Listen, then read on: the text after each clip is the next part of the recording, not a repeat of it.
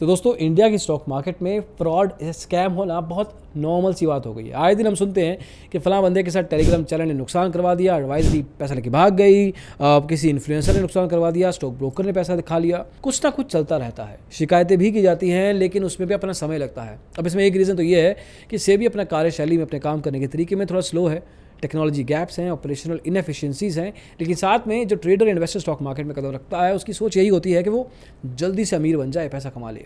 अब सेबी कहता है कि भैया मेरे पास 1341 1341 इन्वेस्टमेंट एडवाइजर्स हैं और मेरे पास करीब 948 रिसर्च एनालिस्ट हैं। ये सब रेगुलेटेड लोग हैं, इन्होंने मेरे साथ रजिस्ट्रेशन करवाया हुआ है। इनके थ्रू जो आपको करना है कीजिए। कुछ स्टॉक ब्रोकर्स हैं जो आपको करना है, डब्बा ट्रेडिंग मत करना, इनके थ्रू पैसा लगाना। तो कई बार ये भी फ्रॉड कर जाते हैं, स्कैम कर जाते हैं। तो फिर इस केस में जो रेगुलेशन के अंडर है, जो रेगुलेशन के अंडर नहीं है, फ़र्क बहुत कम रह जाता है, क्योंकि दोनों तरह के लोग फ्रॉड करते हैं। क्योंकि उनको फ्रॉड करने के लिए पहली बात तो लोग मिल जाते हैं और दूसरा उनको कंट्रोल करने के लिए कोई नहीं है। अब स्टॉक मार्केट में फ्रॉड होते क्यों हैं, स्पेसिफिकली नंबर्स के साथ इस वीडियो में जानने की कोशिश करते हैं।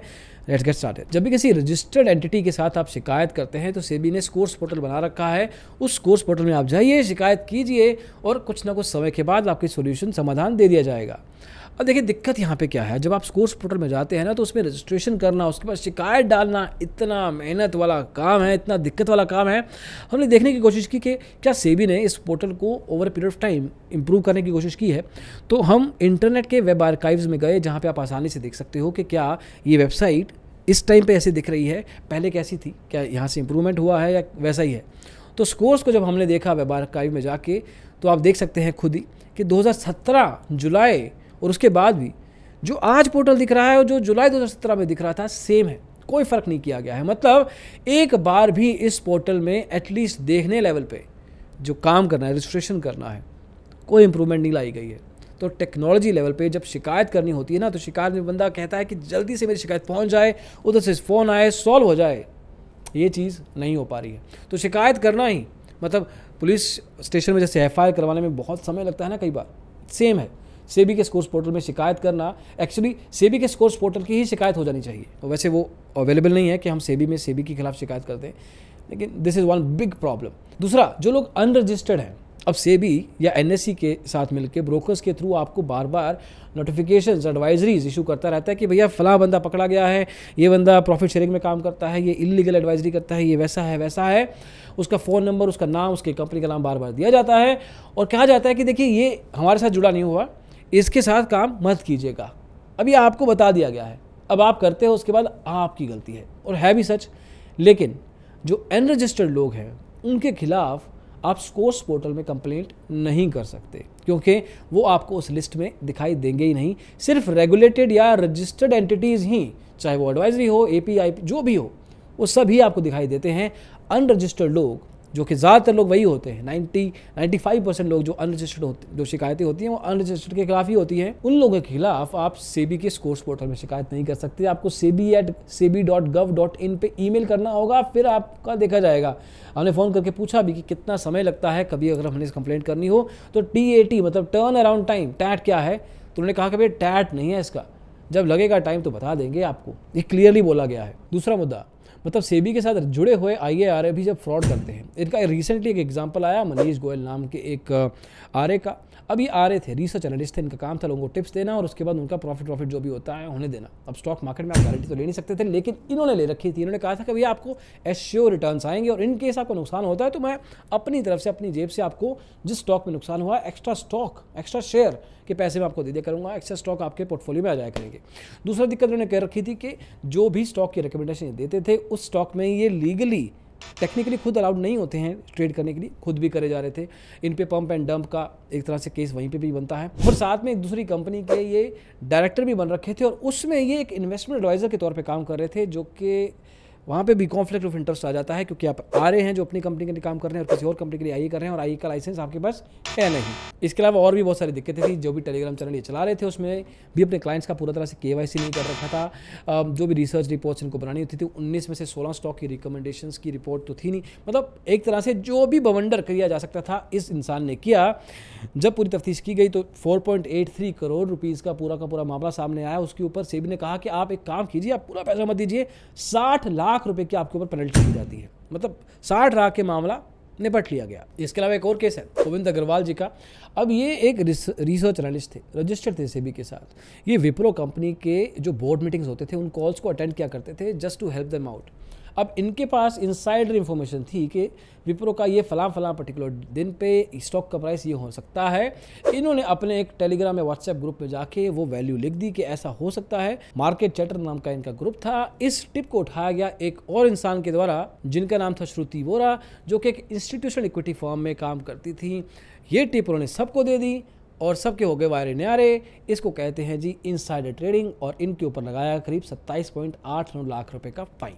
अब ये तो हो गए रजिस्टर्ड RAIA। ऐसे अनरजिस्टर्ड RAIA तो आपको मुझे बताने की जरूरत नहीं है। ऐसे तो वीडियोस आपने कितने देखे होंगे, 1-2 वीडियोस तो हम भी कर चुके हैं, आप भी खुद चेक कर सकते हैं फिनफ्लुएंसर्स, फेक फिनफ्लुएंसर सीरीज में। बट एनीवे, अब जब ये शिकायतें आ जाती है ना दोस्तों, तो सेबी को इनको डिस्पोज करना होता है, क्लीन करना होता है। इसके ऊपर क्या होता है, फाइन लगाना होता है, पेनल्टी लगानी होती है और जिनका नुकसान होता है उनको वापस देना होता है। कई बार IPF जो इन्वेस्टर प्रोटेक्शन फंड होता है उसमें खुद रखना होता है। अब अगर आप सेबी की रिस्क वेबसाइट पर जाएंगे तो आपको स्टेटस दिख जाएगा कि कौन से type of market entity in case में RA और IA के केस में कितनी कंप्लेंट्स अभी बकाया है और कितने की रिकवरी अभी पेंडिंग है। और तो और नवंबर 2022 की इकोनॉमिक टाइम्स के एक रिपोर्ट के अनुसार सेबी ने जितनी भी पेनल्टीज लगाई हैं उसमें से अभी भी 67,000 करोड़ रुपीस की पेनल्टी का पैसा रिकवर करना अभी भी बाकी है। एग्जैक्टली स्पीकिंग 67,228 करोड़ रुपीस, और इनको DTR मतलब डिफिकल्ट टू रिकवर के जो एक तरह से सेगमेंट में डाल दिया गया है। अब 31 मार्च 2022 तक का ये नंबर है। उसमें 472 ऐसे केसेस थे जिनको राइट ऑफ नहीं किया गया है, लेकिन DTR मतलब डिफिकल्ट टू रिकवर की कैटेगरी में डाल दिया गया है और इसको पैसा निकालने की कोशिश की जा रही है, but there is a possibility कि पैसा ना निकाला जा सके। एंड फाइनली IPF की खुद की स्पेंडिंग, जब पैसा ले भी लिया जाता है, जिसके मार्च 2021 और मार्च 2022 के नंबर हमारे सामने हैं। मार्च 2021 में IPF के अंदर नए 320 करोड़ रुपए के करीब पैसा आया गया। उसके अलावा अगर आप 2022 में जाएंगे तो 526 करोड़ रुपए आया है, लेकिन इसमें खर्च कितना किया गया? 2021 में करीब 28 करोड़, 2022 में करीब 7 करोड़, एक्चुअली उससे भी कम। और उसकी भी सेग्रीगेशन आप देखेंगे तो financial literacy, seminars, investor education में ना के बराबर पैसा लगाया गया है। एंड मेजर प्रॉब्लम दोस्तों, घुमा फिरा के जहाँ से भी हमने शुरू किया था वीडियो, यहाँ पे पहुँच गए हैं रूट लेवल पे। मेजर इशू यही है, यहाँ पे दिक्कत आती है। इन्वेस्टर अवेयरनेस प्रोग्राम्स के लिए पैसा पड़ा है सेबी के पास अनयूज्ड, लेकिन लगाया नहीं जा रहा। प्रॉब्लम ही सॉल्यूशन होता है दोस्तों। इस केस में एग्जैक्टली यहाँ पे प्रॉब्लम है। इस पैसे का एक्चुअल में सेबी को करना क्या है? इन्वेस्टर प्रोटेक्शन फंड के अंदर जितना पैसा आता है रिकवरी के तहत, जितना भी देना है इन्वेस्टर्स को या ट्रेडर्स को जिनका नुकसान हुआ है किसी स्कैम या फ्रॉड में, वो देने के बाद जितना भी पैसा बचता है उसका एटलीस्ट 50 to 60% सेबी को इसी में ही एक्सपेंड करना चाहिए। यहाँ पे ही वो एक्सपेंसेस जाने चाहिए। इंडिया के अलग अलग कोनों में जाके लोगों के साथ बात करनी चाहिए, स्टॉक मार्केट को लेके अवेयरनेस जगानी चाहिए, जो जुआ या जो गलत काम या गैम्बलिंग को लेके या जो नेगेटिविटी है उसको दूर करना चाहिए।